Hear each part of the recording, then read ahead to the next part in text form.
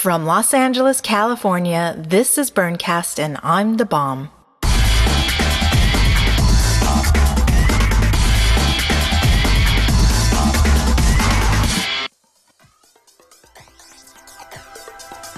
Happy Tutu Tuesday and welcome to Burncast. In today's episode, I speak with Danger Angel, who attended Burning Man in 1995 and 1996. She never again stepped foot in Black Rock City after that, and in this episode, we're going to find out why. Before we begin, a couple of news and notes.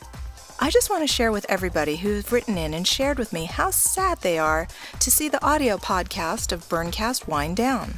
It really makes me feel good to read how much these podcasts have meant to you. Funnily enough, without me prompting, practically all of you have told me you prefer the audio episodes to the videos.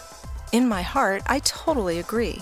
I think they're a better medium for sharing Burning Man stories because they require the audience to participate by actively listening and using their imagination to add pictures to the stories being told. But, alas, audio podcasts are way more complex for me to produce than video. Let me explain. Once I record an audio interview, the work really begins. I spend countless hours cleaning up the tracks, editing out guest stutters, meandering unfinished sentences, and also a lot of ums and you knows to make the interview sound more fluid.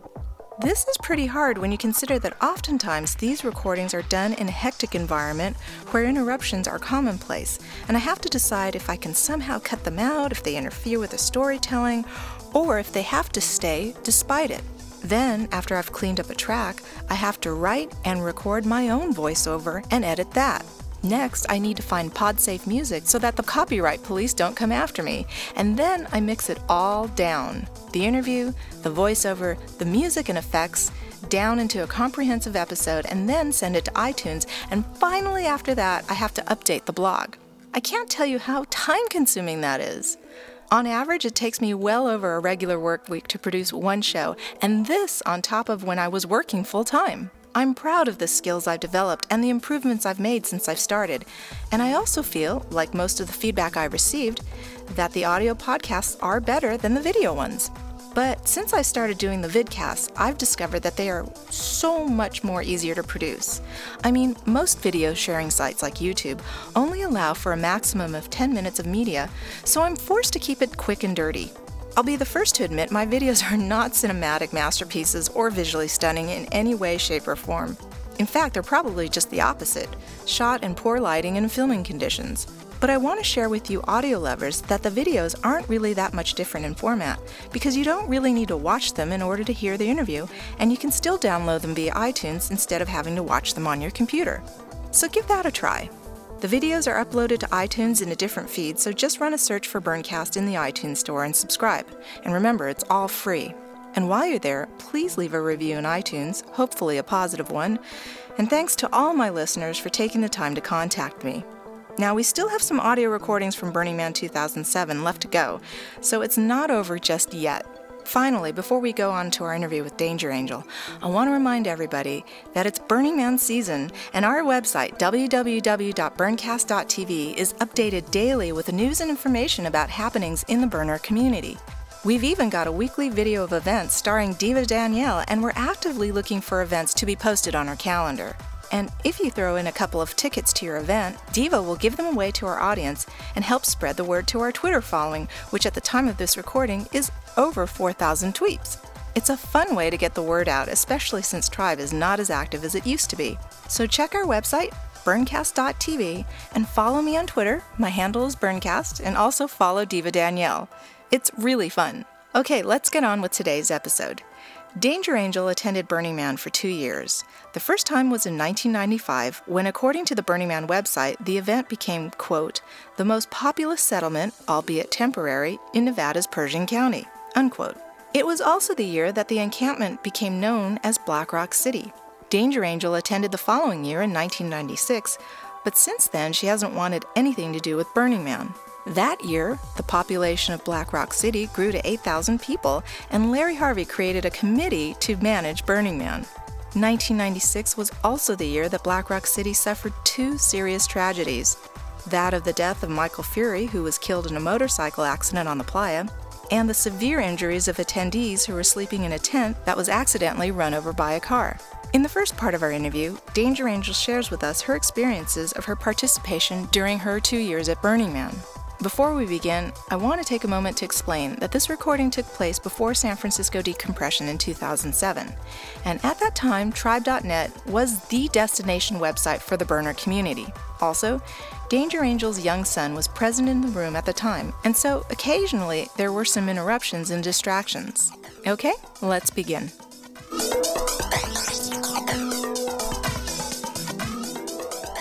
So is Danger Angel your playa name?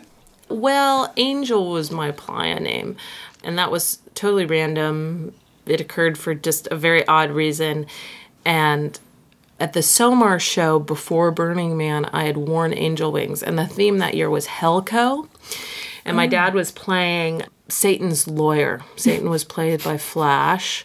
My dad was playing his lawyer, and we had this great theater moment. I was doing security, and I was wearing angel wings, and I walked up to the podium where the devil was. This is at Burning Man? No, this is at the Somar show. Okay. We used to have a big show before Burning Man, and the man would be in Somar. Oh, wow. Would be displayed, neon and all, in Somar. And I was doing security for the event, and I had my angel wings on, and I walked up to the podium, and Flash fell to his knees, all dressed up as the devil. He fell to his knees and kissed my hand, and it was one of those great theater moments. But from that moment on, whenever I was on the radio, and it's a radio name, it's not a playa name. Oh. Playa names are, I have no idea where that came from, but nobody used to have playa names. We only had radio names.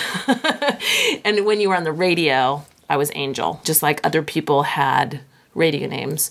It was given to me. Someone started, actually, I think it was John Law who called me Angel first on the radio, and then I was never anything else. You made a comment about Burning Man. Okay, first of all, let's establish how long you've been going to Burning Man and when you stopped going. I only went to Burning Man for 2 years, 95 and 96. I was stage manager for Pepe Lingham's Burn in 95. I was the stage manager for Collapsing Silence, which was a Butoh troupe, which did performance at Pepe's Burn. Then in 96, I was the night supervisor for the Rangers, and I ended up doing all-night shifts for the week before the event, and then I was like the fourth to call in an emergency in the Ranger handbook. So I was had a lot of responsibility and as a security supervisor and as a Ranger in 96. And then I left in 96 and never went back. What's the story behind that? How come you left and didn't come back? Well, it sort of started with Michael Furie's death. Can you let people know what that was about?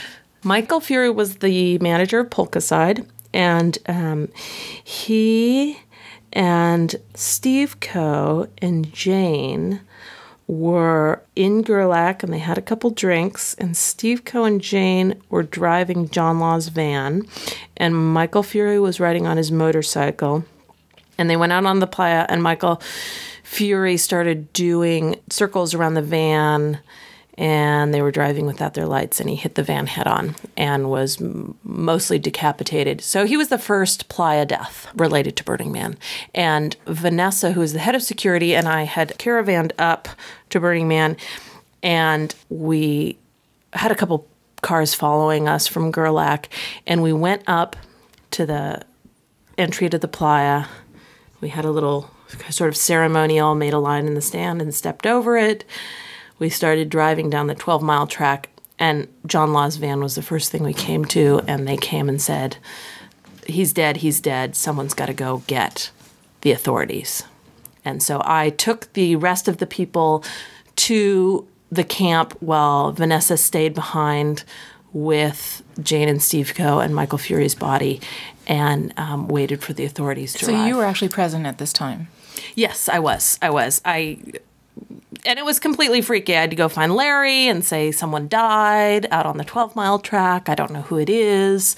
I don't know what happened, but someone's got to get the police. Someone's died. So this was my welcome to the playa in 1996. And it was pretty funny because after that, we had a mantra in center camp at the Ranger camp. John Law and Vanessa and Bogman and I all would say, we are no longer in the festival business. That was, anytime something screwed up happened, which a lot did that year, we would look at each other and say, we are no longer in the festival business.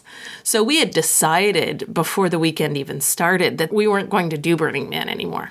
Because of this? It really hit home with us that someone could die at an art festival, and certain people thought that was okay. What do you mean by certain people thought that was okay? Well, after the event, Larry Harvey said to me, well, one death in a city of 10,000 isn't so bad. And to me, that spoke volumes. I mean, sure, if you have a city of 10,000 people, one death isn't bad, but it's an art festival. And even though it's the most dangerous art festival in the world, nobody should be dying.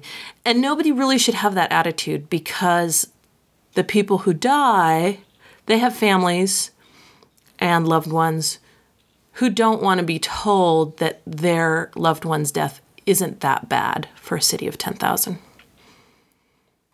So we had basically decided that it was not going to happen anymore.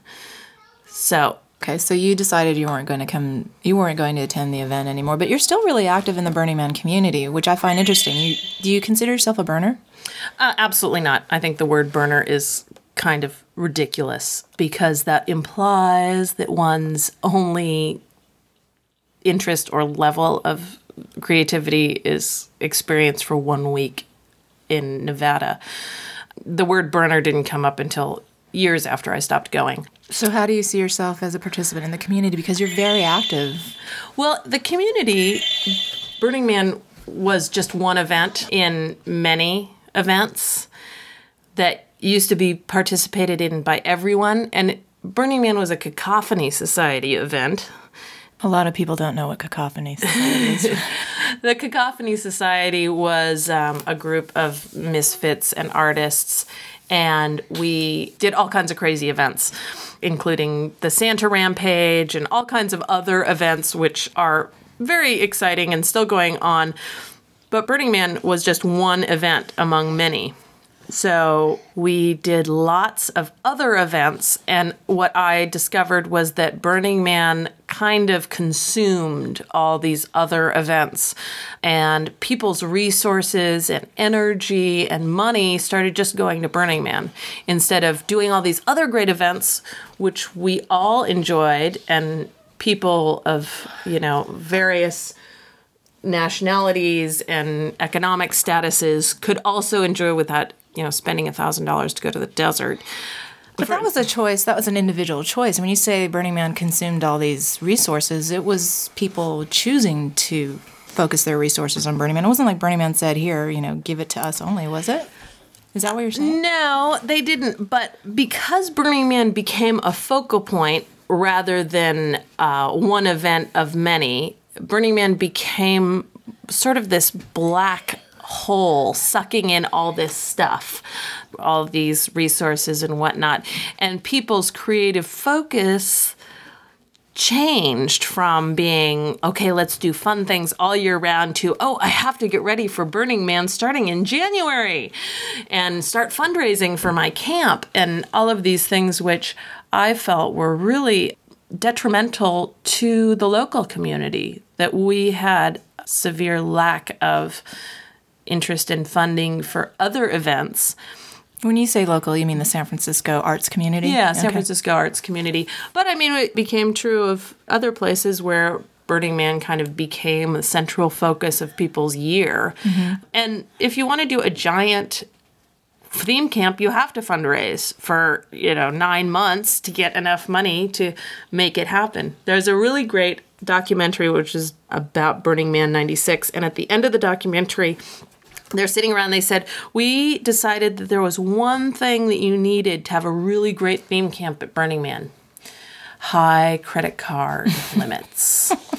So, it became this kind of exclusive thing, which if you didn't have the resources to put on a fabulous theme camp with all kinds of great art pieces, then became the art haves and haves not. Do you have enough resources to go to the desert and to drag all your art with you, or do you not? And certain artists just abandoned Burning Man. Brian Goggins didn't really do a whole lot for Burning Man, although he was, very involved in his other art pieces. But he does art all over the world, amazing pieces, civically funded, the defenestration project on 6th and Howard. So there are other artists which have moved beyond the Burning Man scene, but there are a lot of people who kind of got stuck into, just fundraising for Burning Man. I wish that there was more in San Francisco and the local communities, which is now happening with regional events, but which remained in the cities and for the benefit of everyone, not just people who can afford to go to the desert. Okay, so you don't consider yourself a burner then, so why are you here?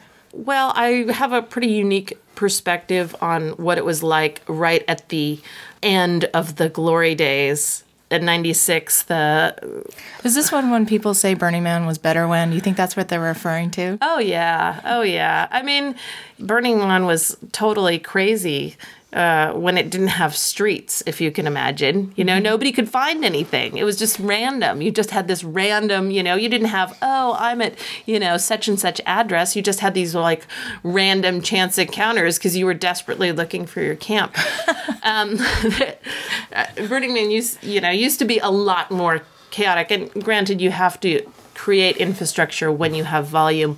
But the good old days, there was no funded art. People just brought whatever they could and they created things on the spur of the moment. So you can't have the kind of chaos that occurred in 95 and 96 now because it's just there's too many people. You need people to be able to find where the medical tent is and how to get a hold of the police. Well, I think what attracted me to Burning Man, my first year was 98, and the buzzwords that attracted me were danger, temporary autonomous zone, phrases like that. Yeah, and that they still play on that a lot. They still play on those words and play on this is the place where there's radical expression and, But how can you have radical expression when you have so many rules? That's a good question. And what it has become, and I think I'm kind of paraphrasing Chicken John, who said in a documentary, said they package it as chaos and art, but what they're really giving you is like rules and regulations. And they're an organization. They have to have insurance. They have to have firefighters. They have to have medical personnel. They have to have organization. God bless them. But it's still marketing it as this autonomous free zone where you can do whatever you want when in fact you can't. You have to stay within the parameters of your little camp address. And if you step outside those parameters, then the art police are going to come and get you. So things weren't like that back then. People just set up camp wherever. They just drove in. It was a much different sort of space. And there was fire every night. There was huge, giant explosions and people were doing incredibly dangerous things. There was the drive-by shooting range and people were exploding propane tanks. And it was a lot more dangerous and a lot more interesting, I think, just because there was so much chaos there. It was so random that it allowed for a lot more. There was no deciding on whose art was going to get money. Everyone just brought their art and threw it up in the air, and wherever it landed, people looked at it. Now, for somebody who doesn't consider yourself a burner, you're very, very active on the Burning Man tribe. Why is that? Well, I have to say that it's the most amusing tribe. People get so head up and ridiculous, and it's also the most active tribe. Like, there are hundreds and hundreds of posts a day. And it's just kind of funny. It's just something to do, a stay-at-home mom. And one of the perks of that is that when the kid's playing, so can the adults. So I just go on and laugh uproariously. And when the whole Paul Addis thing happened, it was like there were all these people for and against, and oh, it's in the spirit of, and no, it was arson. And just every time I typed Burning Man is a victim of arson, I just laughed and laughed and laughed. It just made me laugh. So you disagree with that? Burning Man was a victim of arson. Doesn't that make you laugh? Burning Man is a victim of arson. It's like, how ridiculous can you get? Even if you say that with a straight face, your straight face can't last because it's just the most ridiculous thing ever. And I mean, back in the day, Big Rig Industries used to print matchbooks that said, burn the man early. There used to be a giant sign at the entrance to the playa that said, burn the man early. It's been a thing for as long as there's been a Burning Man. And people have tried, certainly, it was mostly yahoos that tried, local Reno guys and their pickup trucks. And they were like, oh, we'll burn the man early.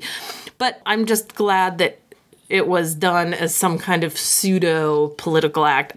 For whatever Paul Addis, I don't even know him, but I think it's hilarious. It's just funny to me. And people are like, oh, it's a work of art, and it was dangerous, and blah, blah, blah, and it was someone else's art, and people could have died.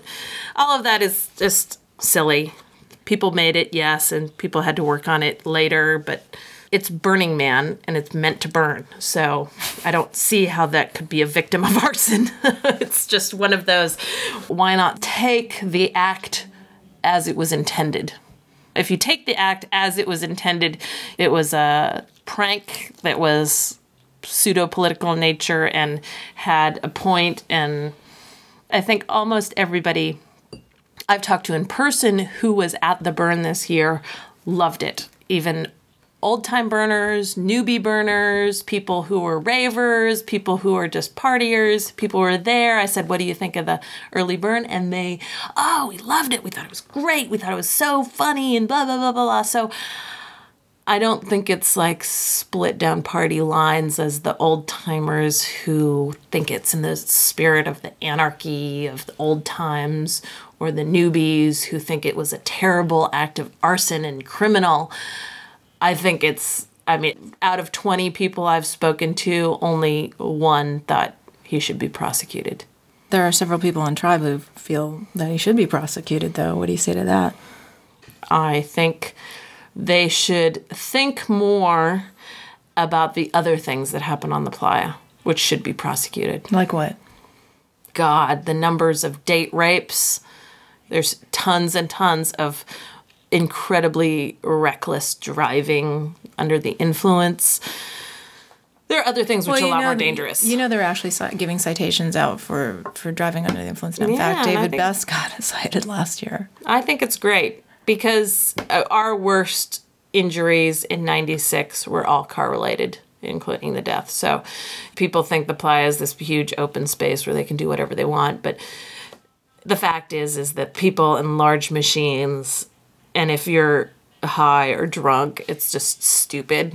So hence the organization had to create a bunch of rules and regulations then due to the growth. Yes, absolutely. And I know a lot of people in the organization who do emergency services, and I absolutely applaud them for what they've done. The Green Dot people, that was absolutely needed. We had to have people who are out there looking out for mental health.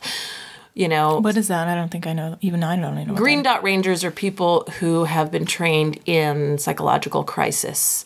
Sanctuary, the place where people can go who are having bad trips, who need some calm place to calm down. All of that is so necessary because all of that before was just falling in the laps of the Rangers. And in 96, we probably had 10 really good Rangers for 10,000 people. Wow. At the peak of the burn, it was estimated that there were 10,000 people. We were completely overwhelmed. And at that time, there was no DPW. Oh, so who built the city? Oh, there was no city to build. There was no city built, and it was just John Law and whoever would come. It was like, in 96, it was basically John Law, Circus Boy, Chicken, Jerry James. There was a bunch of people who just were there and helped and had radios, but there was no DPW. It wasn't like rangers or people who build and people who did this and people who did that. Everybody did everything. And so we had the only medical backup we had was RockMed, and they were okay, but they weren't great. We didn't have the kind of resources we needed for that year. And that's part of why it was so disastrous in a lot of ways. But they knew that it was going to grow, and there were advocates within the organization. And there wasn't even an organization. It was just a bunch of friends getting together and trying to make it happen. Was it an LLC at that point? No. Okay. The LLC didn't come until later. John Law, Michael, and Larry Harvey were acknowledged as the three owners of the name. The Temple of the Three Guys. Right. Yeah. But they didn't...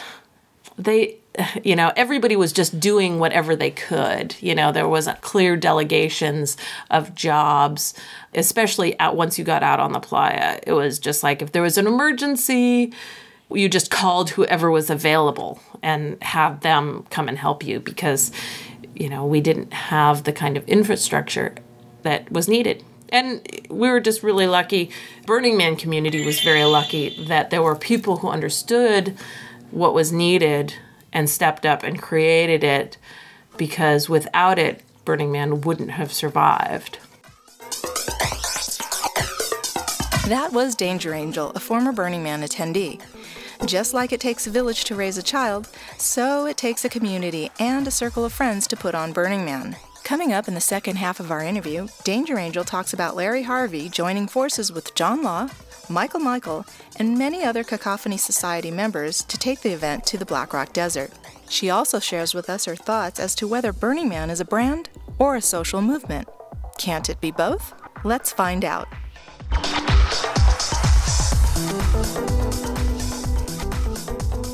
What else can you tell me about the time that you were participating? Was it, like a lot of people talk about how people are happy and full of love, and was it like that then, even though with that element of danger? Yeah, absolutely. I think there was an even, because right now there's like a promotion of the gift economy. That wasn't necessarily promoted in the early days. Was that even a phrase then? I think it happened organically. We knew that there wasn't going to be any commerce, and the gift economy was something that I think was not something that was a mandate, but rather an organic result of not having commerce. So we had a really great experience of that. People coming up and giving the Rangers chai and, in the mornings. And we had that, but I think what happens, and I saw this also happen in the AIDS ride, which I worked for years, is that something that happens organically then becomes part of the corporate culture and then is promoted as a benefit of the culture when in fact it was a natural, spontaneous result of people being inspired. So when you start to market something that had been a spontaneous response, it becomes less genuine. I mean, not that people's gift economy and giving out popsicles or whatever is less genuine, but now it's promoted. Now it's like, okay, this is what happens at Burning Man, as opposed to it's naturally occurring. What attracted you to come to Burning Man in the first time? And now, is there anything about the event that would attract you now?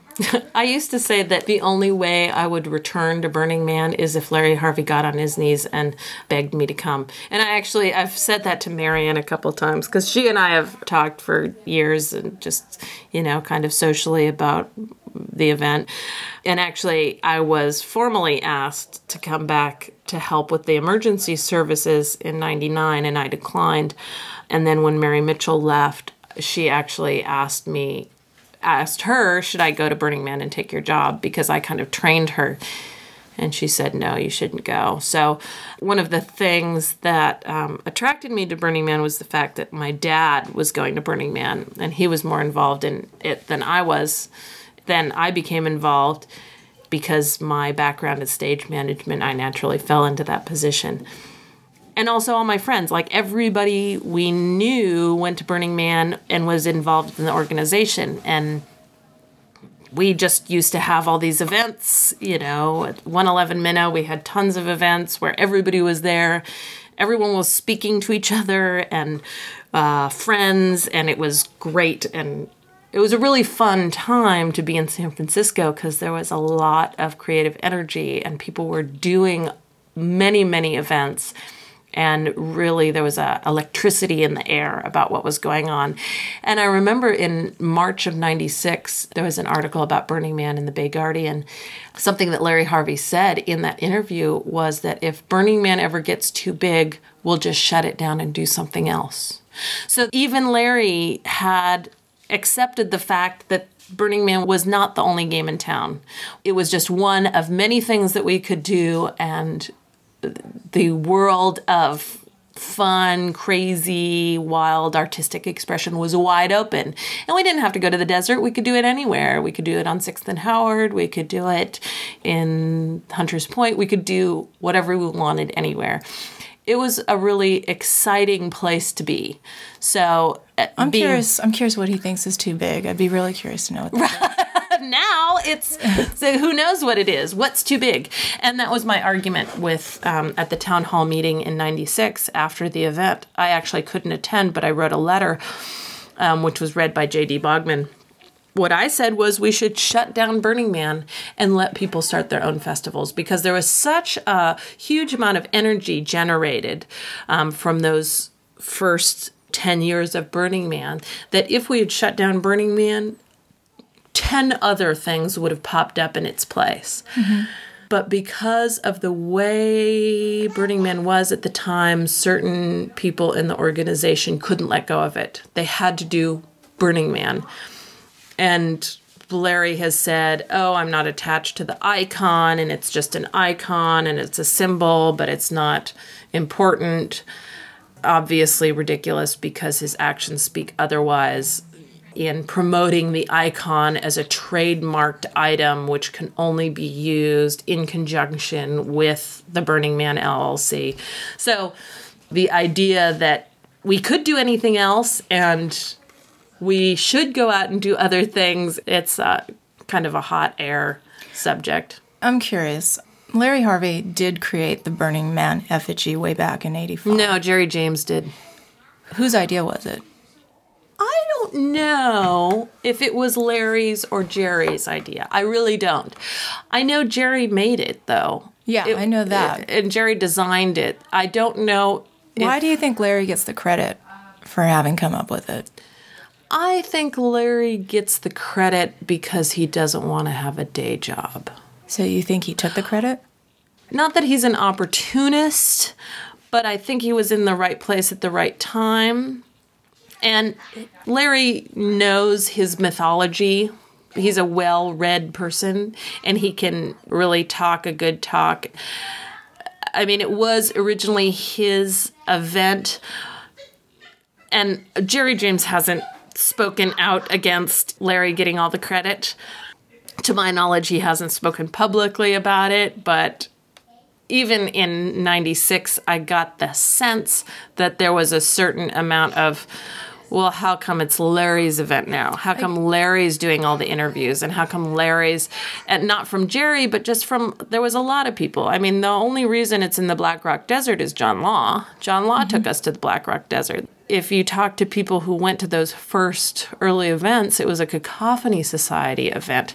It wasn't Larry Harvey's event. Larry Harvey brought his man along to a Cacophony Society event. That's my question. That is my question. There's a lot of people involved in how Burning Man as we know it came to evolve today.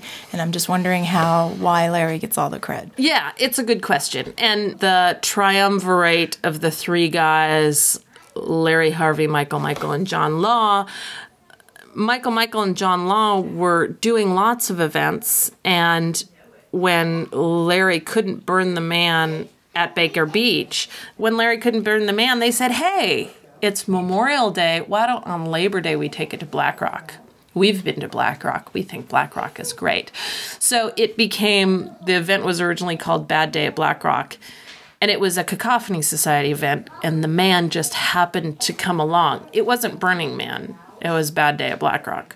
So those early events are so amorphous. And back then, the Burning Man wasn't the central figure. It was called Burning Man, but Pepys Lingham had a similar status to the man in Didn't its he burn his art before the night of the man? They burned on the same night, actually. They did? Okay. They burned on the same night, and like in 95...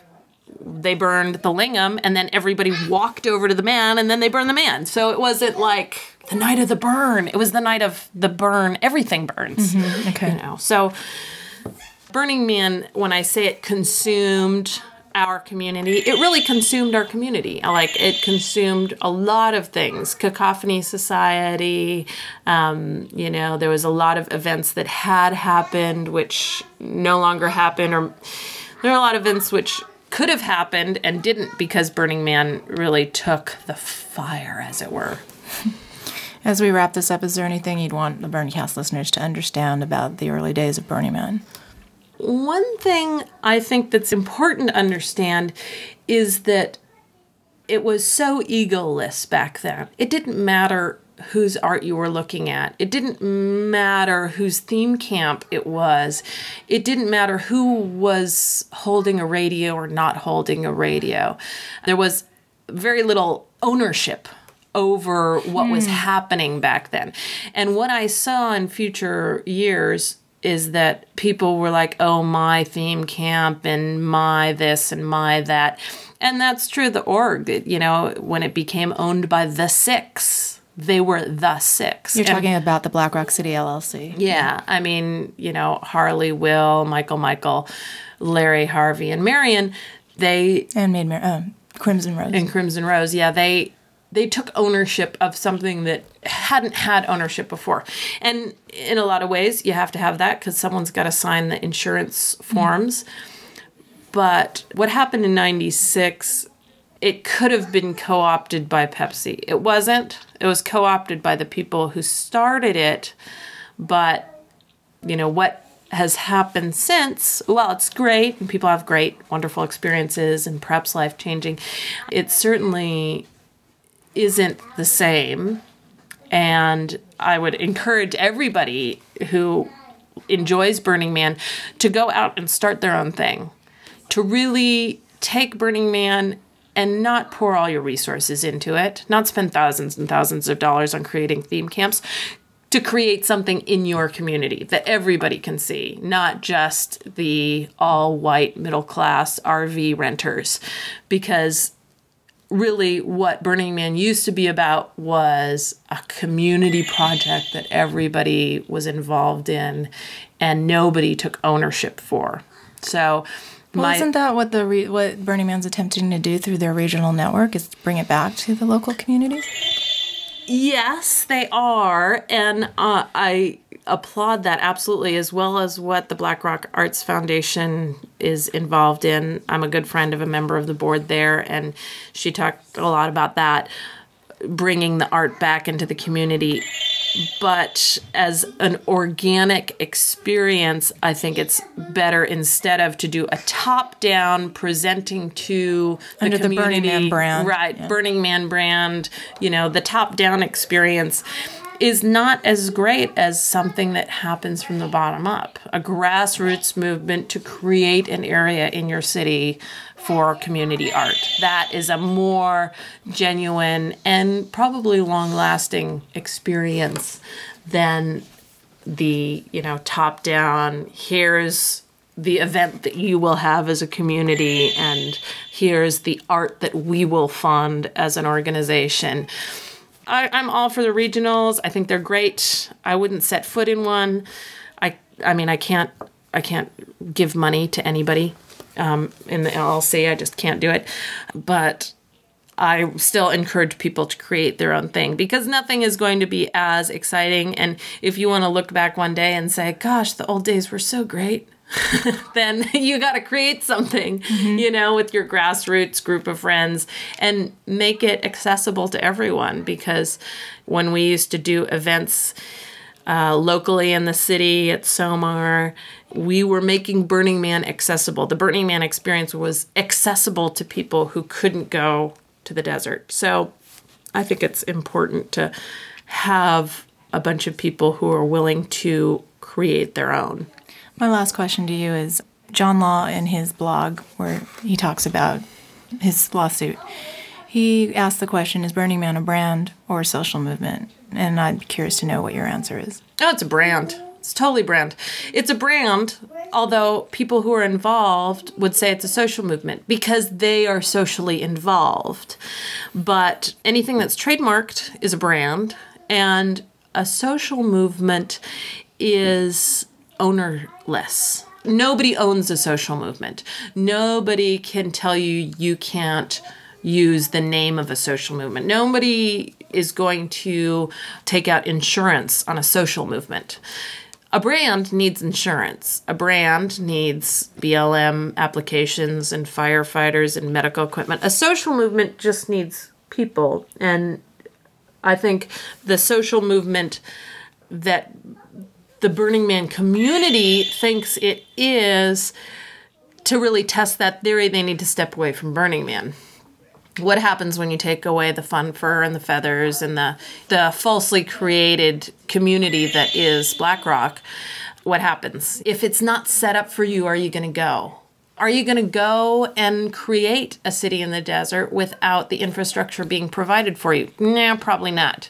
There used to be an event at Black Rock called Desert Siteworks, which was just a bunch of sculptors who went out and put their art up, and they didn't care if people came.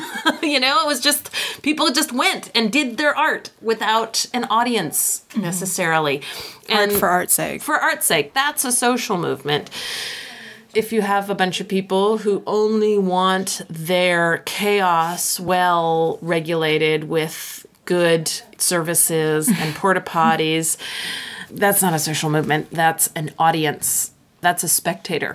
No spectators? Well, I think probably there are a lot of spectators at Burning Man because it's not one of those places that anybody really wants to go if there are no porta potties or EMTs standing by, because it's dangerous and it's not fun to actually... Somebody could get hurt or killed. Somebody can get hurt or killed, and you don't like to carry your poop in your car.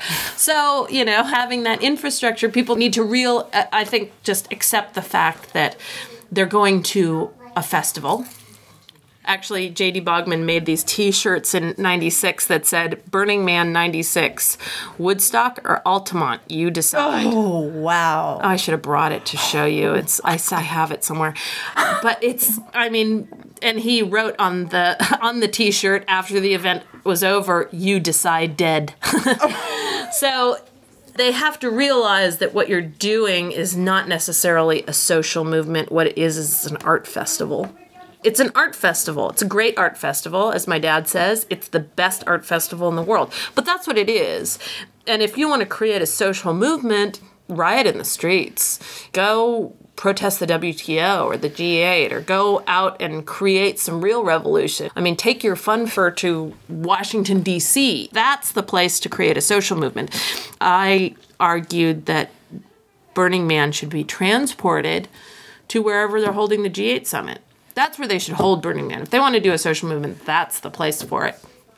Not the Black Rock Desert where nobody can get to and everybody needs to bring their own water. Social movements are much less organized than Burning Man. Thank you very much for coming in today. I appreciate it. You're welcome. It's my pleasure.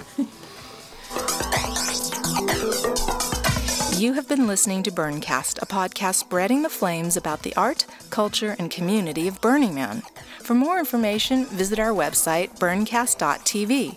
To contact us, please call 775-363-5861 or send us an email at burncast@gmail.com. You can also follow Burncast on Twitter. Music in today's show is by Solar Cycle, available at magnitude.com. A very special thanks to Lecter of NoSpectators.com for hosting these podcasts.